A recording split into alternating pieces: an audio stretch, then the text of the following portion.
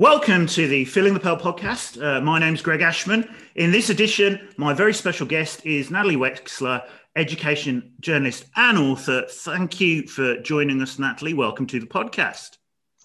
Delighted to be here. You've written a couple of books that we're going to explore in some detail. The Writing Revolution with Judith Hochman and the Knowledge Gap.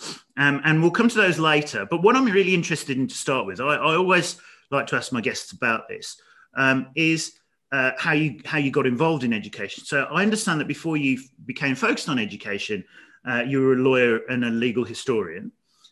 So can you explain what sparked your interest in education and describe a little bit of that journey? Well, in addition to having been a lawyer and a legal historian, I've also written 3 novels. And actually, I was working on a novel and it wasn't going very well.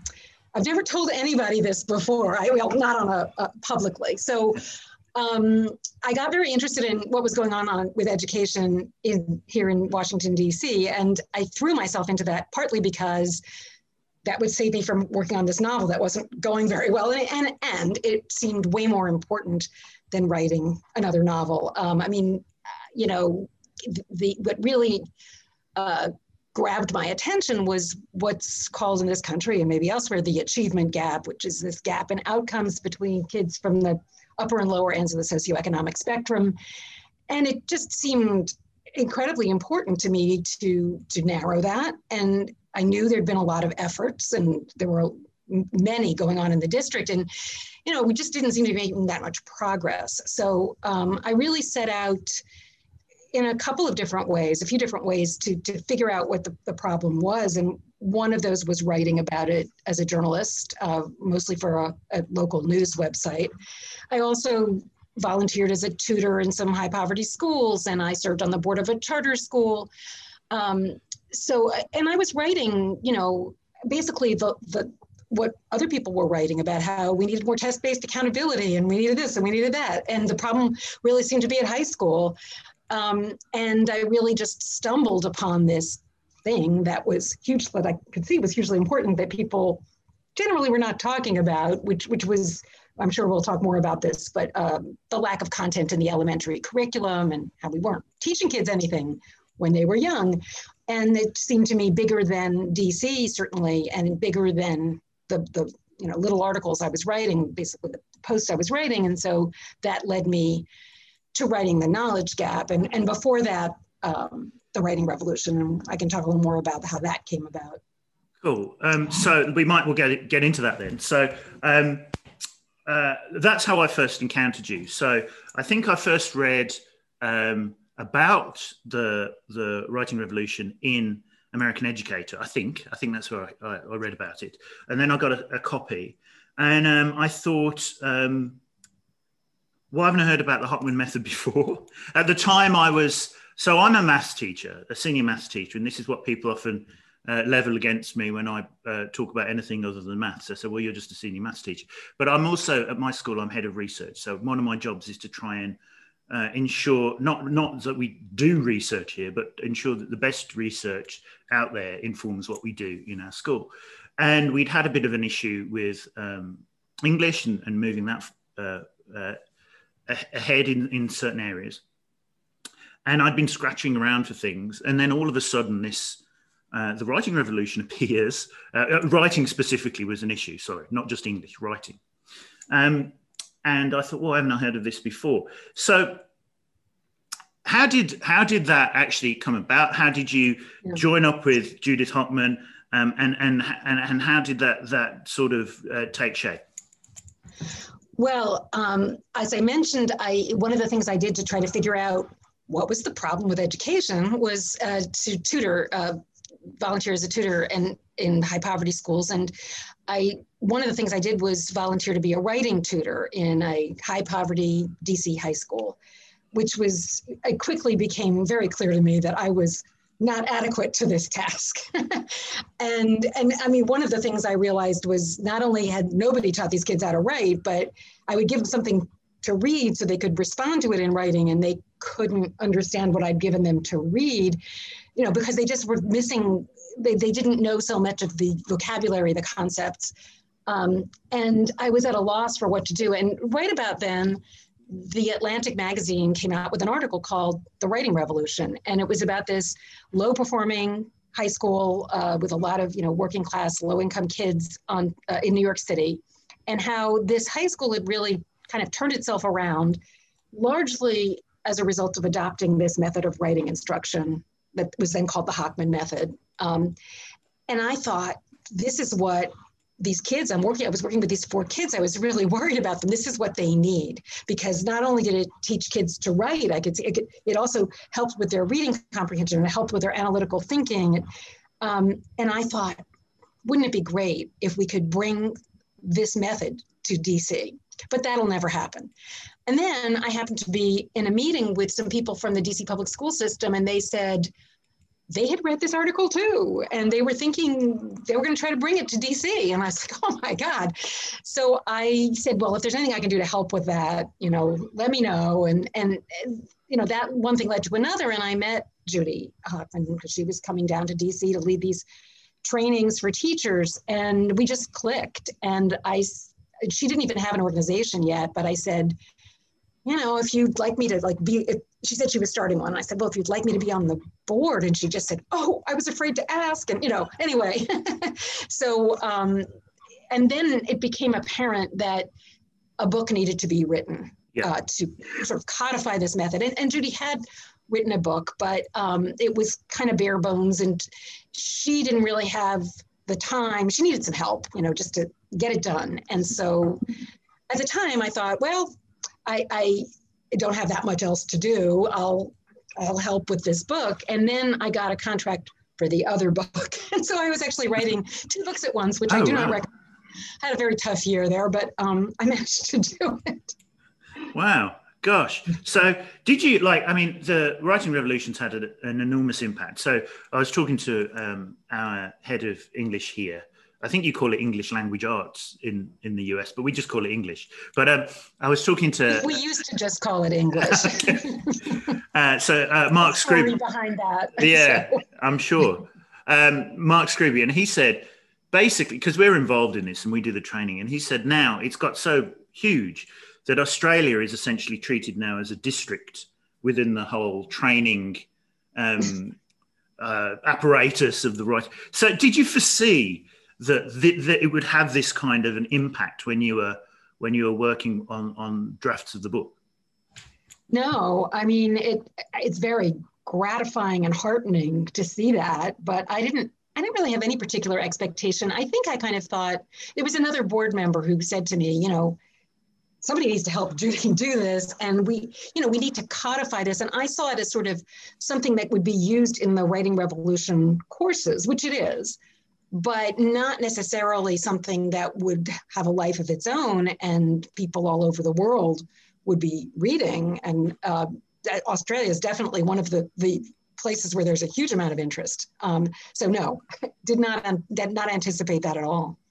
Were you, obviously you talk a bit about your experience with the kids you were tutoring. Were you surprised sort of to learn how most schools teach writing, or was it just something you knew from your own school days? Because the point I suppose I'm making is the Writing Revolution method is very different to the way that most schools would teach writing. So did that strike you as a surprise that people wouldn't be doing it that way? I suppose, you know, I was very lucky. I don't remember really learning how I learned to write. It was, there's some kids who don't need systematic phonics instruction to learn to decode. I think I did kind of just pick up writing to a large extent because I had highly literate parents who bombarded me with text and all sorts of things.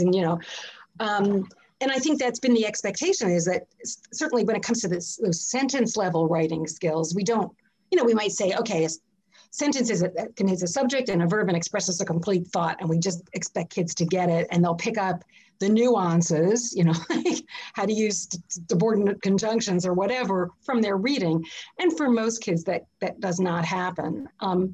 I guess my familiarity with writing instruction, to the extent that I was familiar, had more to do with my kids, who are now in their 30s, and how they were taught to write, which, you know, is interesting. My son's third grade teacher, and this is a long time ago because he's 33 now, was an early disciple of Lucy Calkins. So that was my first exposure to this very peculiar, I thought, method of having.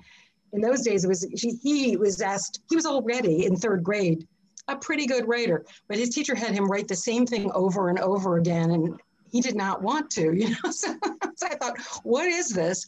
And other than that, you know, my kids were just sort of told, express yourselves, you know, and it was celebrated that they were expressing themselves, but they were not explicitly taught to write.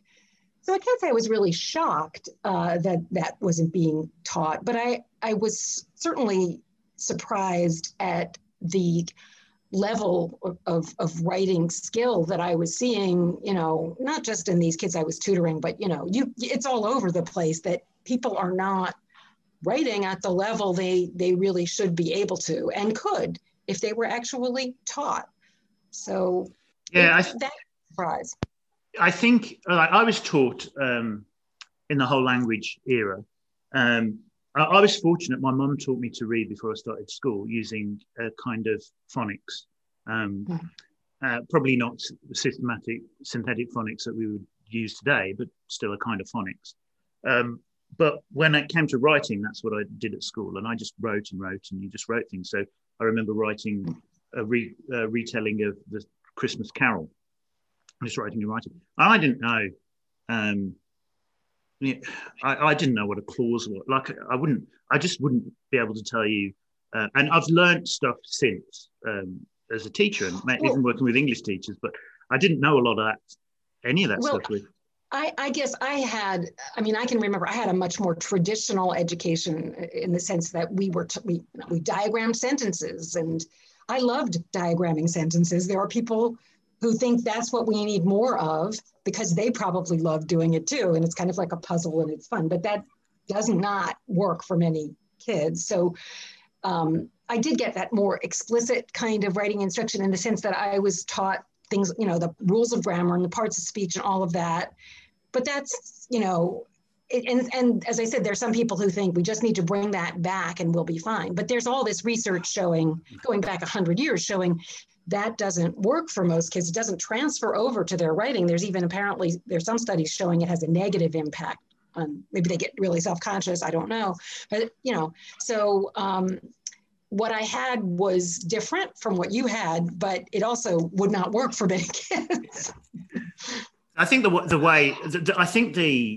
philosophy that I've seen a lot with English teachers is we'll get them to write something, then when they've written it, we'll take it away, and we'll bust a gut reading it all and putting comments on it, and then give it back to them.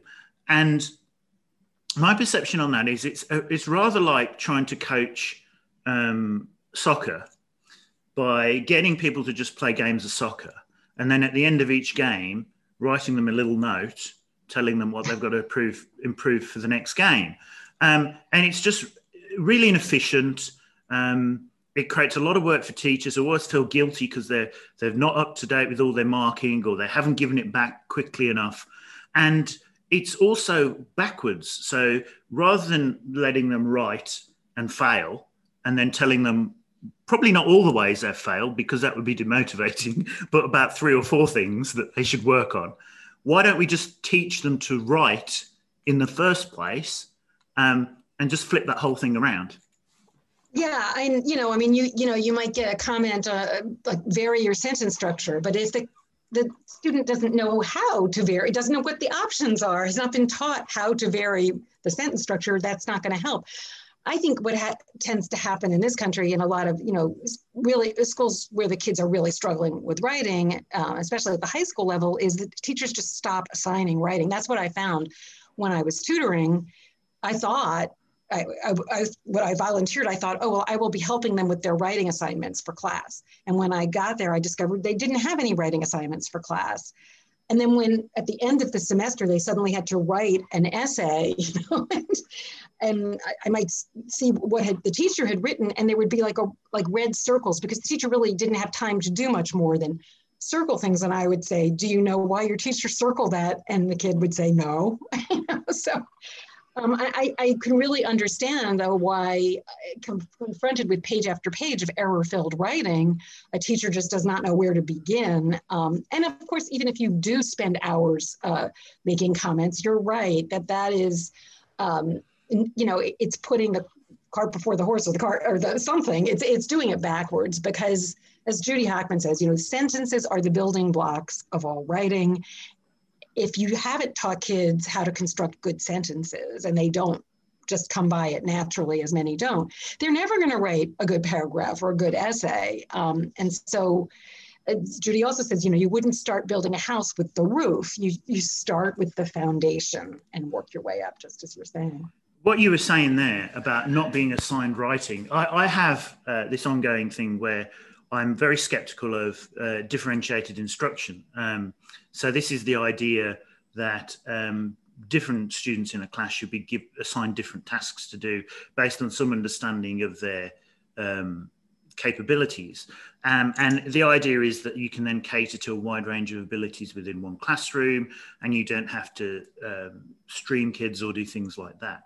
And I think that to a certain extent, all teachers do some differentiation, but a lot of the things that we're told to do, I'm deeply skeptical of. And I think one of the things that you get, and one of the problems of differentiation, is that opposites can both be described as differentiation. And one of the things you often find is, so if students struggle with writing, the teacher might say, okay, we'll just record audio of a speech instead. And they'll say, well, this is great because I'm using differentiation, which is this strategy that we're supposed to employ. But actually, we haven't addressed the problem here, the problem that needs addressing. Yeah. It reminds me of, I was waiting in line for a train. Obviously, this was quite a while ago here in DC, and somehow struck up a conversation with the person behind me, and he was from Germany. And I don't know, somehow we started talking about, well, I've written this book about writing instruction. And that's exactly, was his experience. He said, well, I was told in school I couldn't write very well, so I didn't need to. I was able to do things. And the problem, as he pointed out, was he never really learned how to write. So I think there is a place for something called differentiation, but it should not be like, oh, you can't write, then make an audio recording. Or what we see a lot is differentiation in this country comes to mean different kids will be reading different content and learning or not learning different things. And that's also not good. But, on the other hand, let's say you have all kids writing about the Civil War or whatever, and maybe one kid's writing a sentence using a sentence stem because that kid is still working on sentence level skills. Another kid is ready to write a paragraph. Maybe even another kid's ready to write an essay. And that, I don't know that there'll be that wide a range of differentiation within one classroom, but there might. And at least they're all accessing the same content. And of course, writing a sentence can be a very challenging cognitive activity. Can be really, it's like, I think Mark Twain or somebody said, if I'd had more time, I would have written a shorter letter. Sometimes it can actually be harder to write a good sentence than a 3-page essay. So although cognitively, it is more demanding to write at length. So that's a whole other innovation of the writing revolution, that it modulates this incredible cognitive load that writing imposes on inexperienced writers.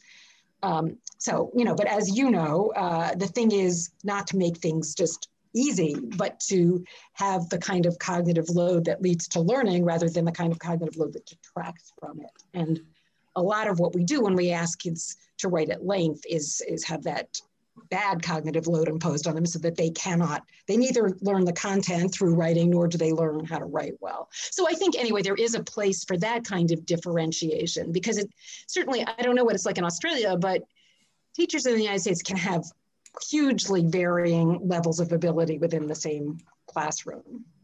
Yeah, this is my point really, not that differentiation is bad, but that it can mean so many different things, some of which are supported by the evidence and some of which are not, and we probably need to move on to different terms. As you were talking about cognitive load there, writing is very complex. So we'd use, in cognitive load theory, we'd use the idea of element interactivity, which is the elements that you have to process in working memory, that they could be discrete, so they could not depend on each other, or they could interact, which then creates extra elements to process. So, for instance, when you're composing a paragraph, your initial sentence and your subsequent sentences all have to relate to each other. So they're not discrete from each other. They interact.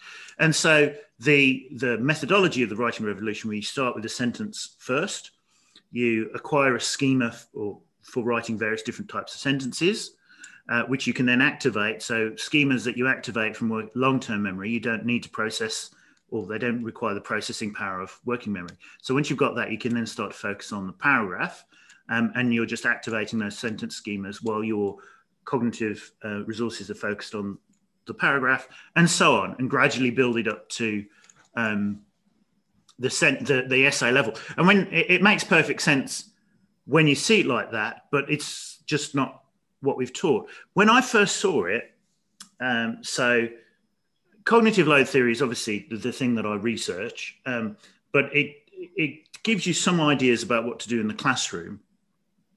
But it also supports the Rosenshine's Principles of Instruction, that body of research that Rosenshine talks about in his Principles of Instruction, and a lot of cognitive load theory effects, or even though Rosenshine's principles come from a very different body of research, they're consistent with cognitive load theory. And so reading one kind of explains the other to a certain extent.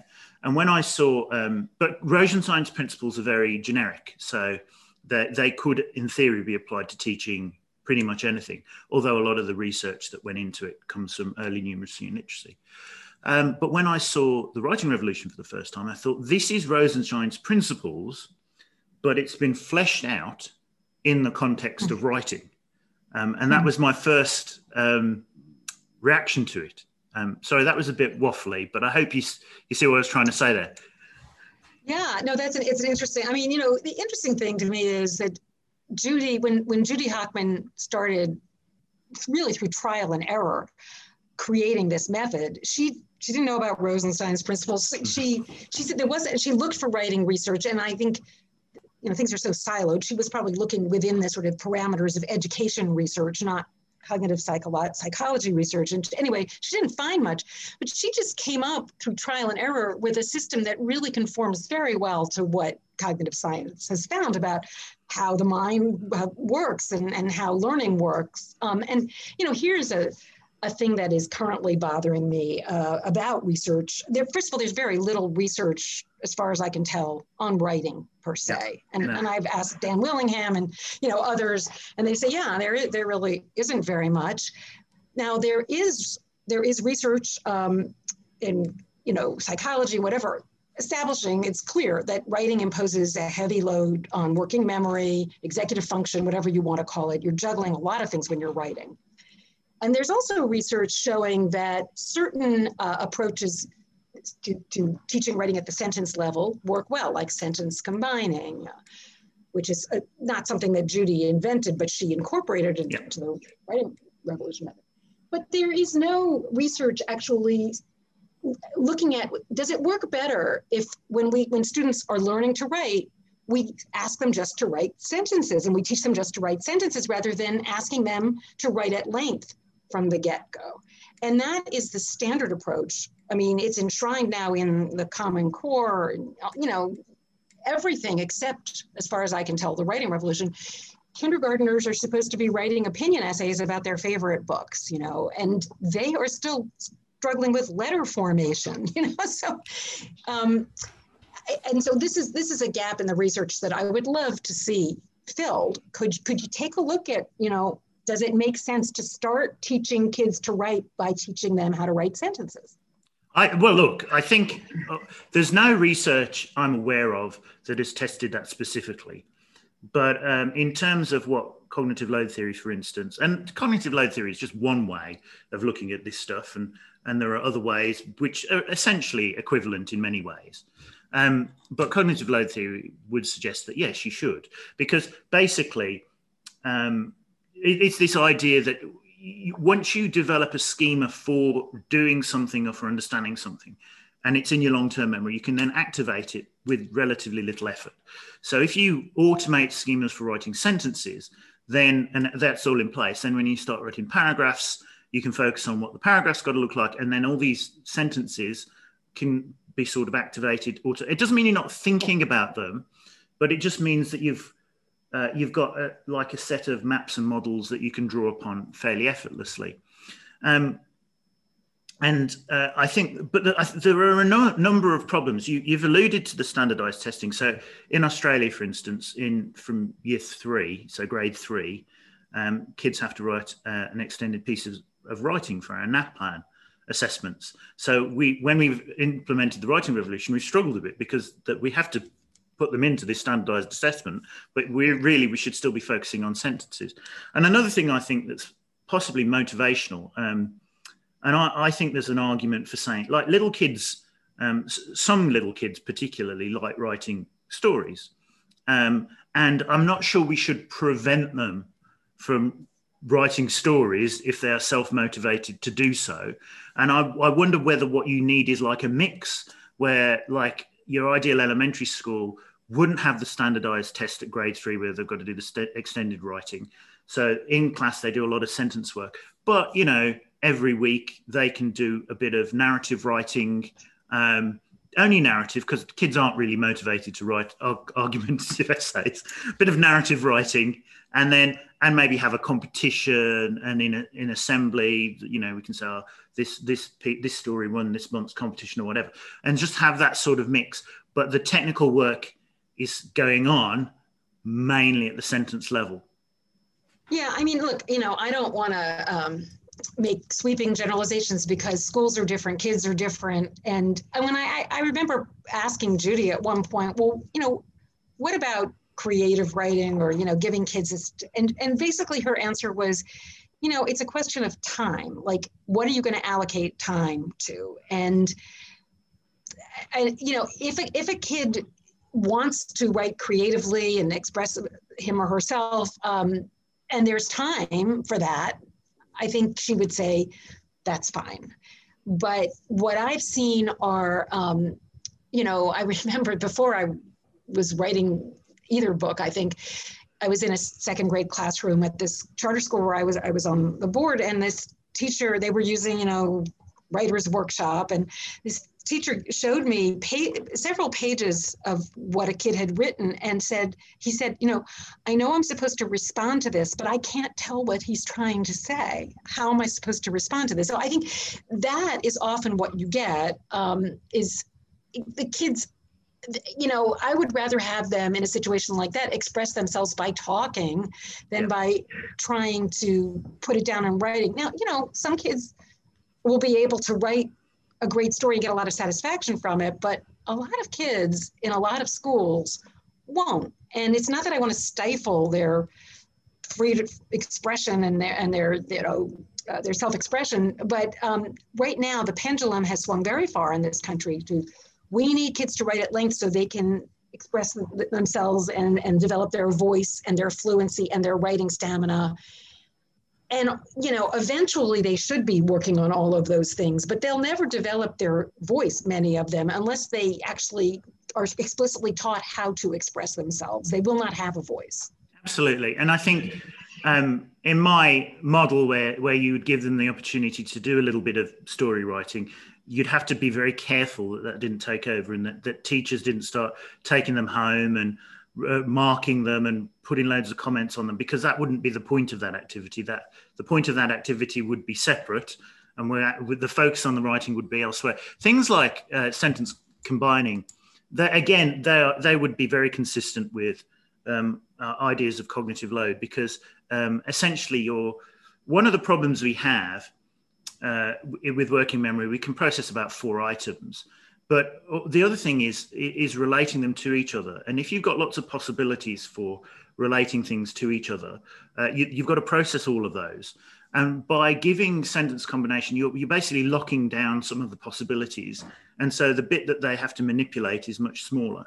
So again, entirely consistent with what we'd predict from cognitive. And I think that lies behind a lot of, if not all, of the activities and the strategies in the writing revolution. I mean, it's not just write a sentence about Abraham Lincoln, or as Judy likes to say, not just why was Abraham Lincoln a great president. It's need more guardrails for inexperienced writers, which is sort of like what you were saying about sentence combining. So, there's this activity because, but, and so. Abraham Lincoln was a great president because, and that's simultaneously teaching them how to use because, which not all kids pick up naturally, and also focusing their attention. They have to finish that sentence in their own words, but it's giving them a path, it's narrowing all the things they have to juggle. And then the same thing with but, which is harder because it's calling for contrasting information. So you do that once they've mastered because, So. Yeah. Now, and again, it's about it's the gradual release of responsibility. So those guardrails, as you described them, they narrow the focus and so keep things within the limits of cognitive load. And obviously, as the learners become more expert, as these things become schemas that are in long-term memory, which they can activate automatically, you can release some of those, or you can give them alternatives. You can build those schemas, and so on. And that's that gradual release of responsibility. But it does make a lot of sense. Look, I want to now get on to your, I say your latest book, The Knowledge Gap, but I now understand that you were writing that in parallel with the Writing Revolution. So for those that haven't read it, could you maybe summarize for us what the big idea is of The Knowledge Gap? Sure. Well, I'll tell you a story about how it's genesis, because it has to do with Judy Hochman and the Writing Revolution. I had gotten to know Judy, and I thought her method was great. And as I mentioned, I was on the board of this charter school, this elementary school, and I thought, wouldn't it be great if this charter school, which was serving, students from low-income population, they were struggling with things like writing, wouldn't it be great if this school could adopt the Writing Revolution? So I asked Judy to look into that and talk to them, and she came back to me and said, well, the problem is that this method of writing instruction really only works if it's embedded in the content of the curriculum, and your school isn't teaching any content. And I could not process this information. I was like, first of all, I was on the school performance committee. I'd been in a lot of classrooms. I was like, what do you mean? It's a school. What are they teaching?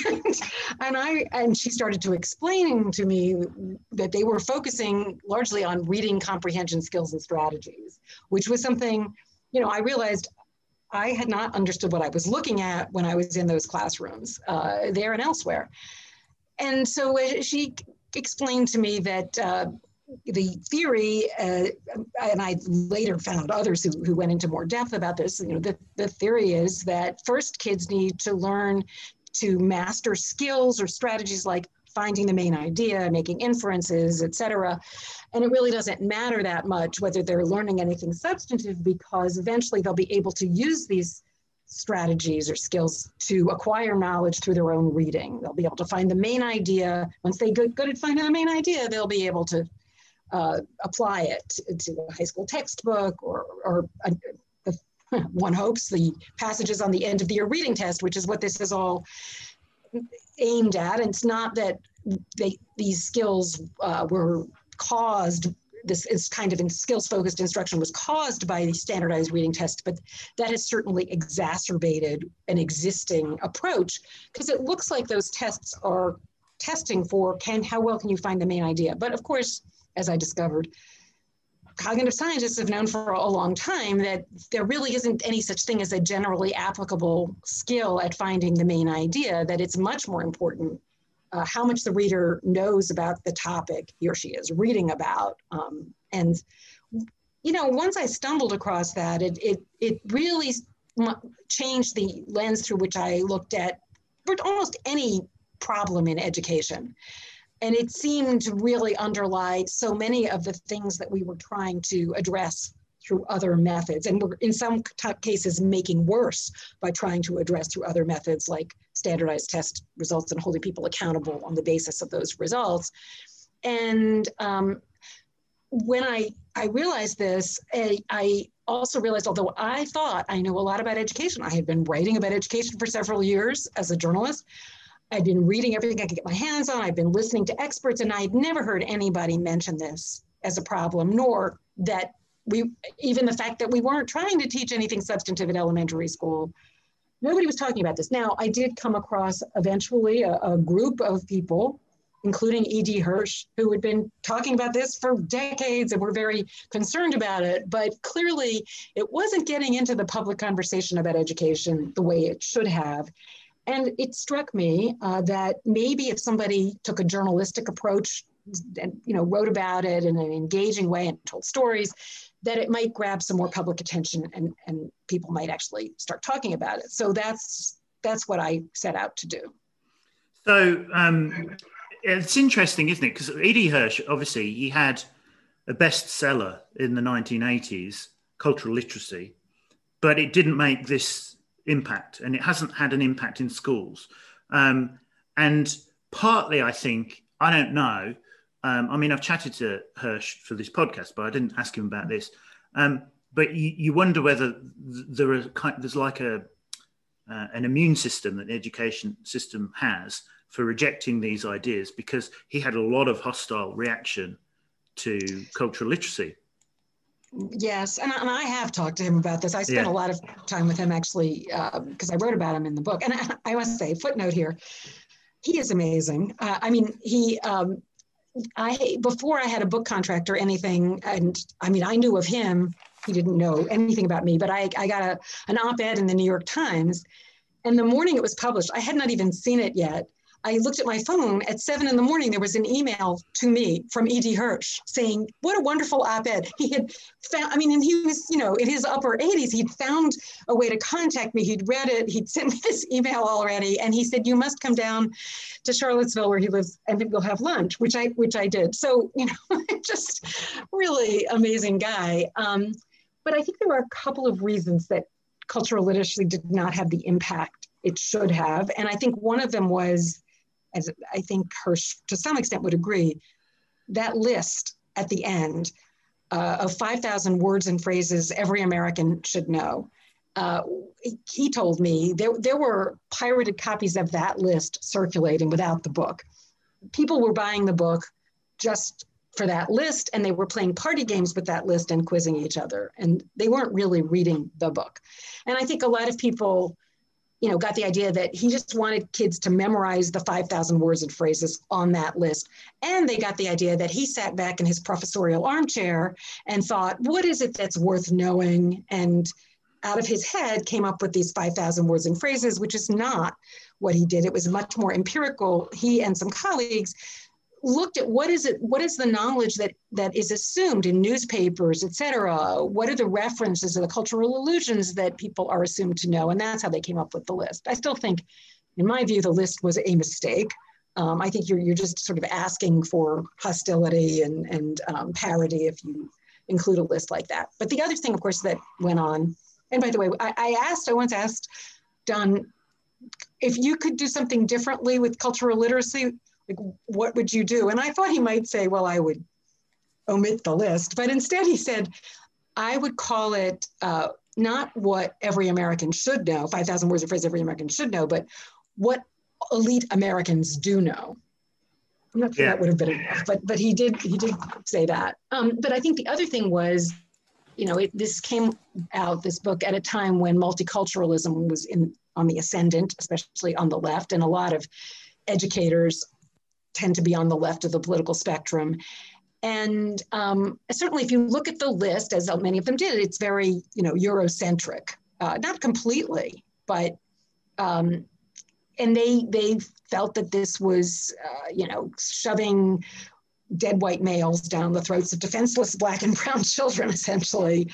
And, it's sort of ironic and I don't know if I want to say tragic, but it's certainly unfortunate that Hirsch was motivated by a tremendous empathy and concern for lower income Black students. I mean, this is how he came to write the book. Was he discovered, he went to this community college, he was doing this experiment that he had done at University of Virginia, which was a pretty elite institution where he was teaching on testing students' ability to, it was really a writing experiment more than a reading experiment. They were given well-written and badly written versions of the same content. And they were tested to see, how much more quickly could they read the well-written versions. But when he tried this at a community college serving Black students, he discovered that there was no difference in how quickly they could read well-written and badly written accounts of something to do with the Civil War. And he realized, this was his perception, that was absolutely correct. The reason there was no difference was that they didn't have the background knowledge to understand either version, well-written or badly written. It didn't matter if they didn't have the background knowledge. And so he was motivated by that experience to write cultural literacy, and yet he ends up being accused of being this arch conservative when he has described himself as practically a socialist, and essentially sort of racist, which could not be further from the truth. That was, not what he was at all about. So it's an unfortunate story. And I think, it is to his tremendous credit that he didn't just sort of slink away with his tail between his legs, but he kept writing books and has recently come out with yet another book. And I think though that he understood when I went and had lunch with him in Charlottesville, and I told him I had this idea that what was needed was this more journalistic account. He immediately said, "You're absolutely right. That's what's needed." What is the answer? I think there's almost like a cultural, a philosophical divide here. I think there's those of us who say that, look, the world is the way it is. To do well at university, you do need to know a lot of things that have come through, from Western European thought. And that's just the way the world is now. So if we don't want to disadvantage students, we have to teach them those things. Now, eventually, maybe, when we teach disadvantaged students this stuff, they become college professors, they become the elite, they become politicians, they can change the world, and the world can go off in a different direction. But right now, in order to be successful in America, and go to college and understand what's going on, you need to know certain things about the Civil War, for instance. And then there are those who philosophically just object to that and say, no, we need to just change the whole system. We shouldn't have a system where you need to know those things in order to be successful. The system should be that people of color can learn about stuff that's relevant to them. I'm not quite sure how the Civil War wouldn't be, but anyway, it's probably not the best example. But get in there. Yeah. But things that they're particularly relevant to them, that they're interested in, follow their pursuits, and they should be able to go to elite colleges. Maybe we need to police the way that those colleges admit students and things like that in order to make that happen. So I'm wondering how we can bridge that divide. I mean, what would you say to someone who says, look, we can't teach the canon because it is, it's a construction of whiteness or something. How would you start trying to tackle that opinion? Well, I think the canon does change. I mean, it has certainly changed since many decades ago when I was in high school, but it changes pretty slowly.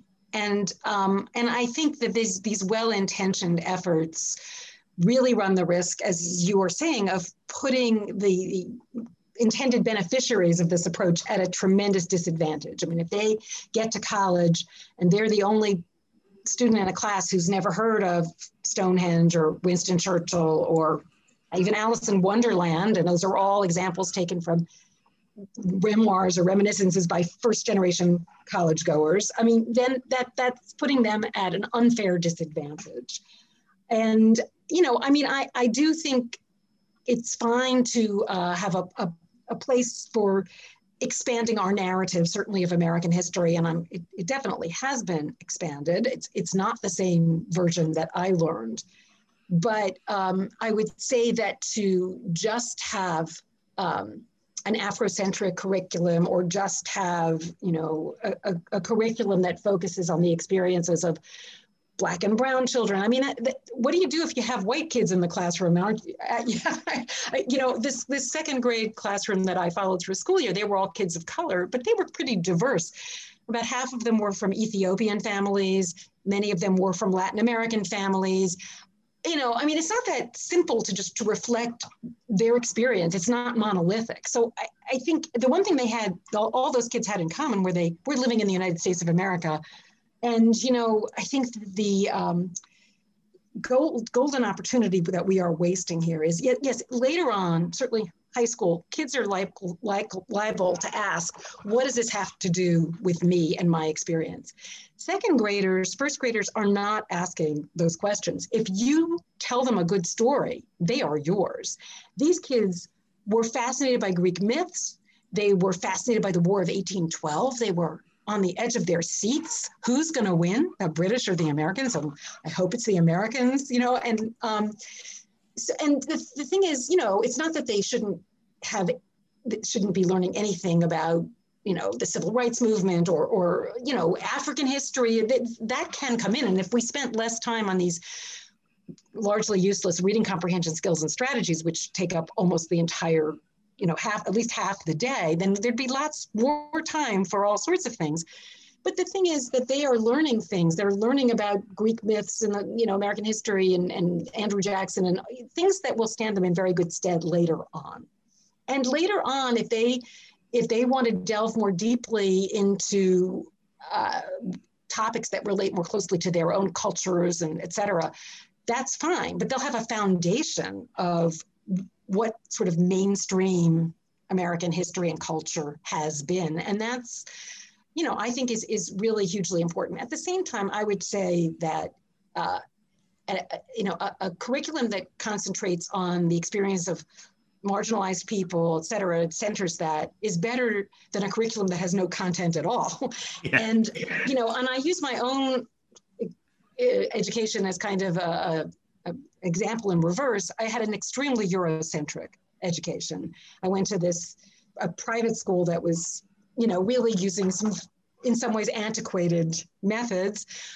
We spent an entire year in sixth grade on Anglo-Saxon history, for example. So there were a lot of things that got left out of my education, but I had this critical mass of academic knowledge and vocabulary that equipped me to learn on my own about a whole bunch of things later on. I mean, you know, I learned a lot about women's history, which, even though I went to a girls' school, we really didn't learn anything about. I've learned about African-American history. I've learned a lot about education, which nobody taught me that. I taught myself. And I couldn't have done that unless I had unless I'd accumulated a lot of knowledge, not about exactly what I was reading about, but, you know, enough knowledge to equip me. And it's not skills, it's knowledge that equipped me to acquire more knowledge. So I would say, you know, ideally kids would get a grounding in at least some aspects of mainstream American culture and history.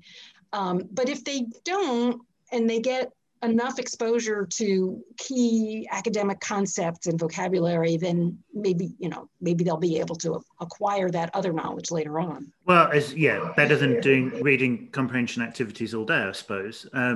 But yeah, it's a funny one. I tend to think, like, I can't see the world, and I suppose it's a problem. I can't see the world as this one monolithic thing representing this one group of people. I mean, even maths, which is what I teach, we use ideas that have come from all over the world and from a range of different cultures, even the actual numbers themselves. So the idea that, you know, this particular bit of culture belongs to this narrowly defined group of people, I find strange. And the fact that the students I teach don't necessarily have to relate to everything that I teach them at a personal identity level. I mean, I'm teaching abstract maths, for instance, and I know that people say, well, that's abstract maths maybe is a Eurocentric thing, but I don't think it is, because it's been used all over the world by different people, and advances in it have been made in that way. And it's abstract, and you don't see yourself reflected in it. Nobody does, because it's numbers and abstract concept. I think we've gone past the point of reasonableness with some of these arguments, but I would say definitely the canon, in the broadest sense, in terms of including scientific knowledge, historical knowledge, literature, etc., does evolve over time, and it should evolve to be more representative, particularly in areas that have been neglected.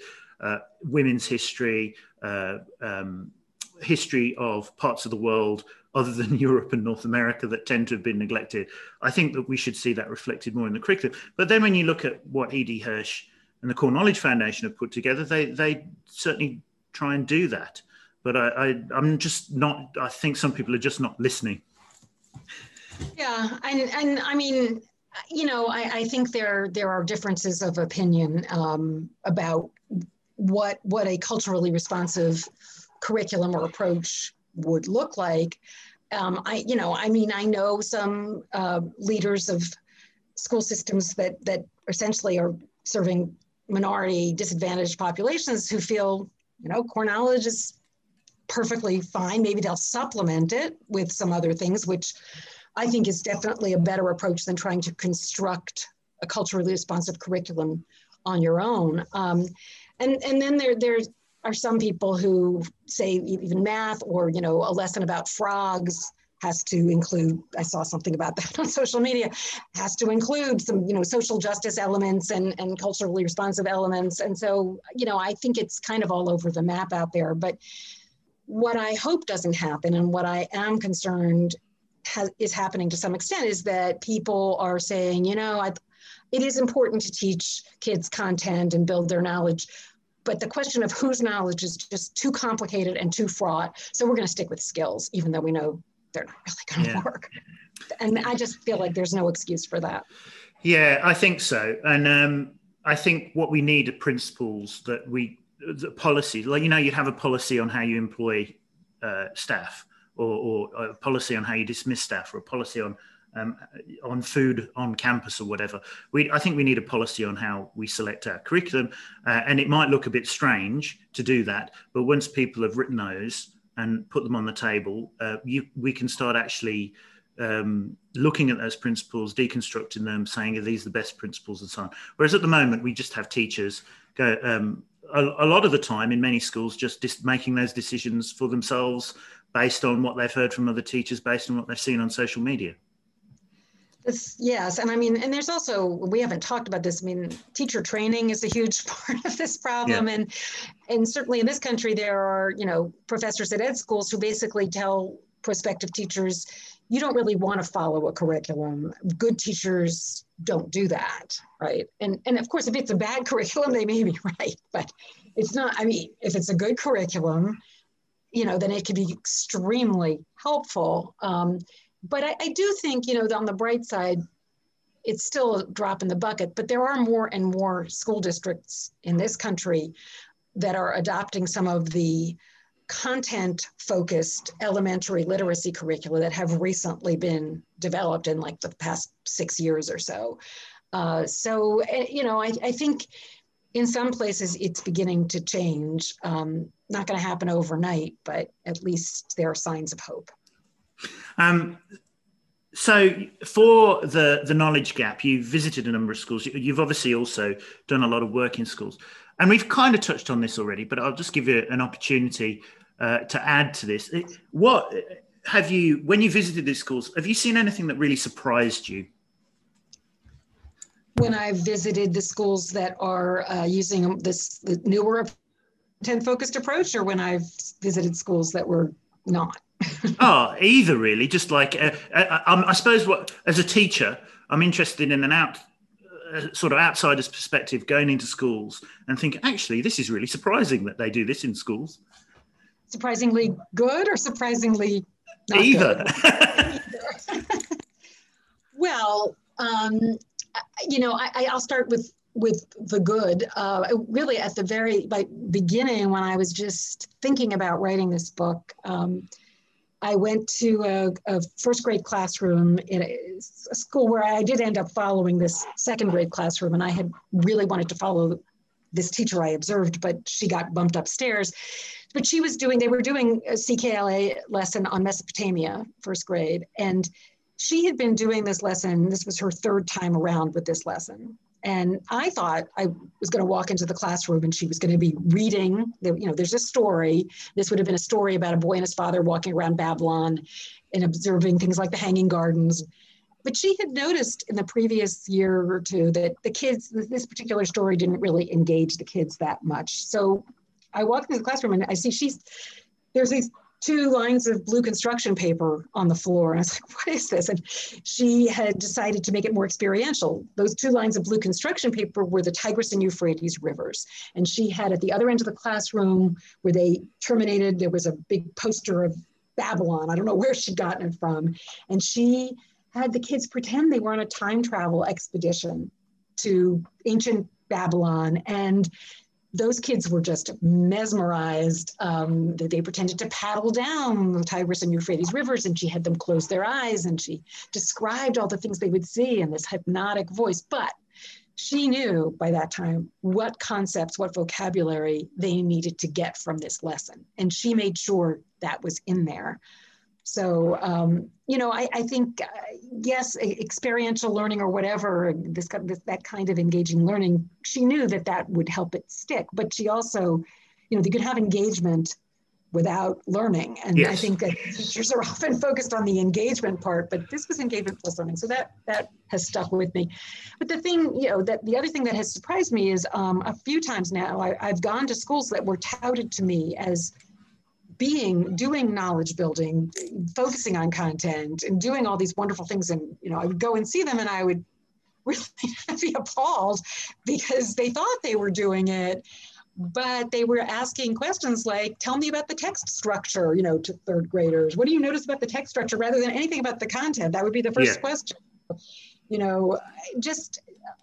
don't need to go into detail, but they were just not doing what they thought they were doing. And I think it's not just about adopting a curriculum or saying you're going to focus on content, because these habits that teachers have and they've been trained to believe work, they're very deeply ingrained. And so it really, teachers will need help to break those habits or or get out of those mindsets. Absolutely. Dylan Williams said once, I don't know whether he still sticks with this, but he reckons a teacher can change one element of their practice at a time. So a lot of these reforms that we try and bring in, that are completely radical shifts. It's very hard for teachers to do. Look, I've got 2 more questions for you. And thank you for all the responses so far. It's been really interesting.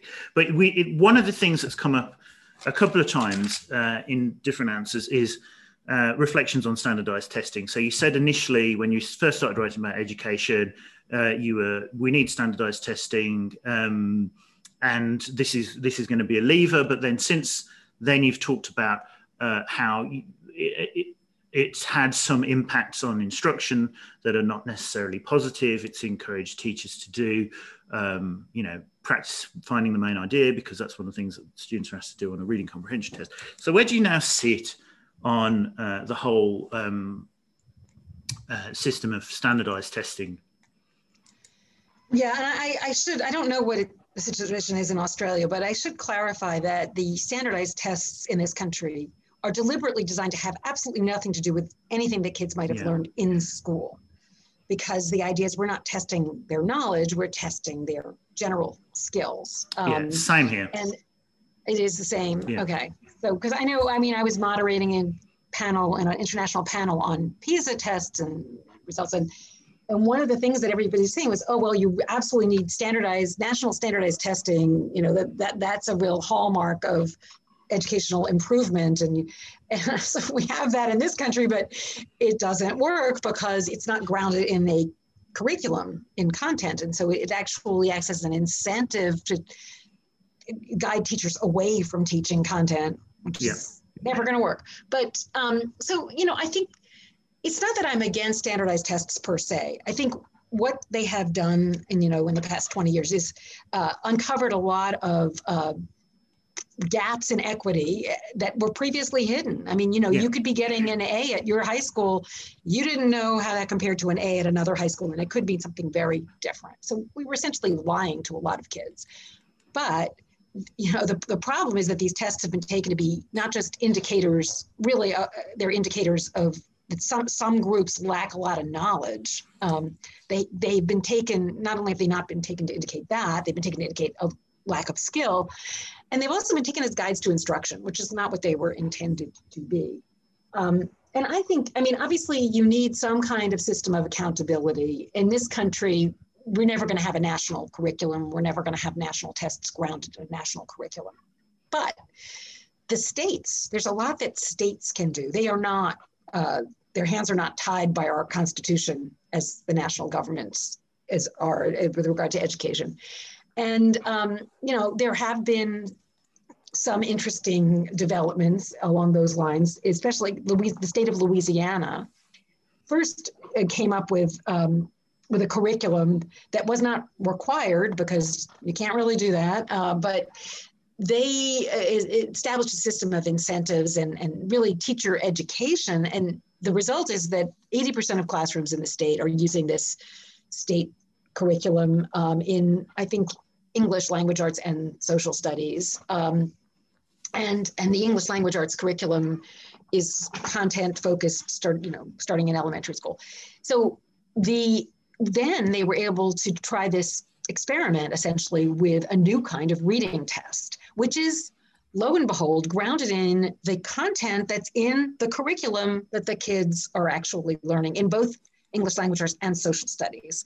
And to some extent, these tests are on the actual texts that the kids have read, but sometimes it's something that's related. It's not the actual text, but it's related.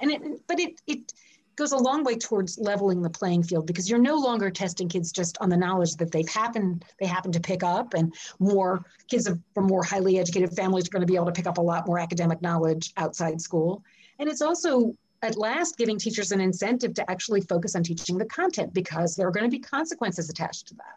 So I don't think any other state is yet heading in that direction, but to me, that's the most promising possibility. Another alternative would be for the test designers to announce in advance, well, the topics on the reading passages are going to be drawn from, 5 of the following 8 subjects. And that would at least give teachers a clue about, what is it my students are going to need to know to answer those questions. But that's not really the best way to design curriculum, is to have a bunch of test designers decide what should be in the curriculum. So I think that's definitely a second best. Yeah, I should clarify. Technically, our standardized tests, we have them in grade 3, 5, 7, and 9. Technically, they're based in a national curriculum, but you wouldn't know. They're just, the reading comprehension test is some random passage plucked out of thin air, which the kids are then assessed on, and which has all the features that you describe.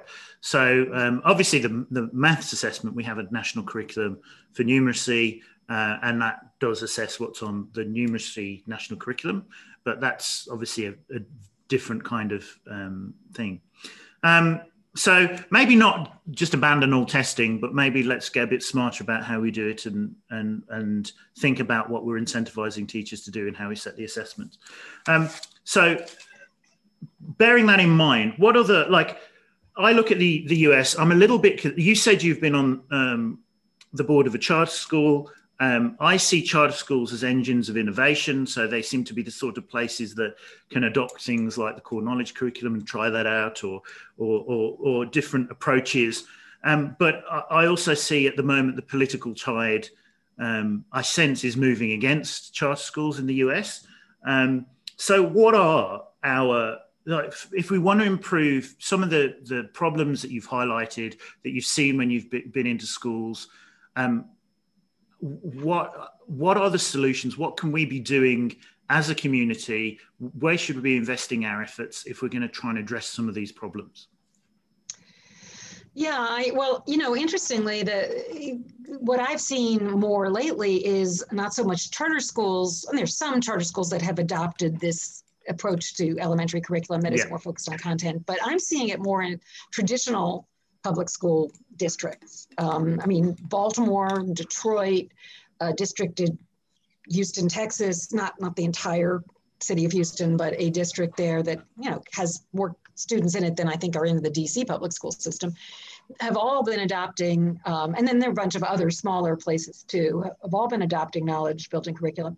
So I don't think, theoretically charter schools are nimbler and they have more control over hiring, et cetera. They could make this change more easily, but most of them haven't. And some of those places that I was talking about going to, and you've got to see this school, it's building knowledge. This was a charter school, and I get there and it really wasn't. So I don't think that they have been in the vanguard. In some ways, they've been the worst offenders with the skills and strategies approach to reading comprehension and really narrowing the curriculum to reading and math. So I think we can do this without charter schools if it comes to that. I'm not against the concept of charter schools, but I don't think they're necessary to this. I think, it really does depend a lot on strong leadership. These districts that I know of that are making this switch, they have terrific, dedicated leaders who really understand the problem, the ones that I know. I don't know all of them, but they're not just saying, okay, we're making this is what happens a lot, at least in this country, with teachers. They get new initiatives thrown at them all the time, and they get very skeptical. And often it's not explained to them why this makes sense, maybe because nobody really knows. But I think if you want teachers to embrace a new initiative, you should explain, what's the theory behind this? Why is this important? Because teachers historically, they can just close the door and do whatever makes sense to them. So if it doesn't make sense to them, it's probably not going to really get implemented. And to the extent, I think some places where I've talked to administrators and teachers, there's been a lot of enthusiasm. Administration proposes this and there's a lot of eagerness. I don't think you can count on that. And I think in places where there is skepticism or even hostility, because this is very different from what teachers have been told is going to work or been trained to do, and it may feel threatening and unfamiliar. If you can show teachers, take them to a school or a district where this new approach is being done well, that can be very powerful because they see the kids are really actually engaged. They actually like learning facts, which teachers have been told, oh, that's boring.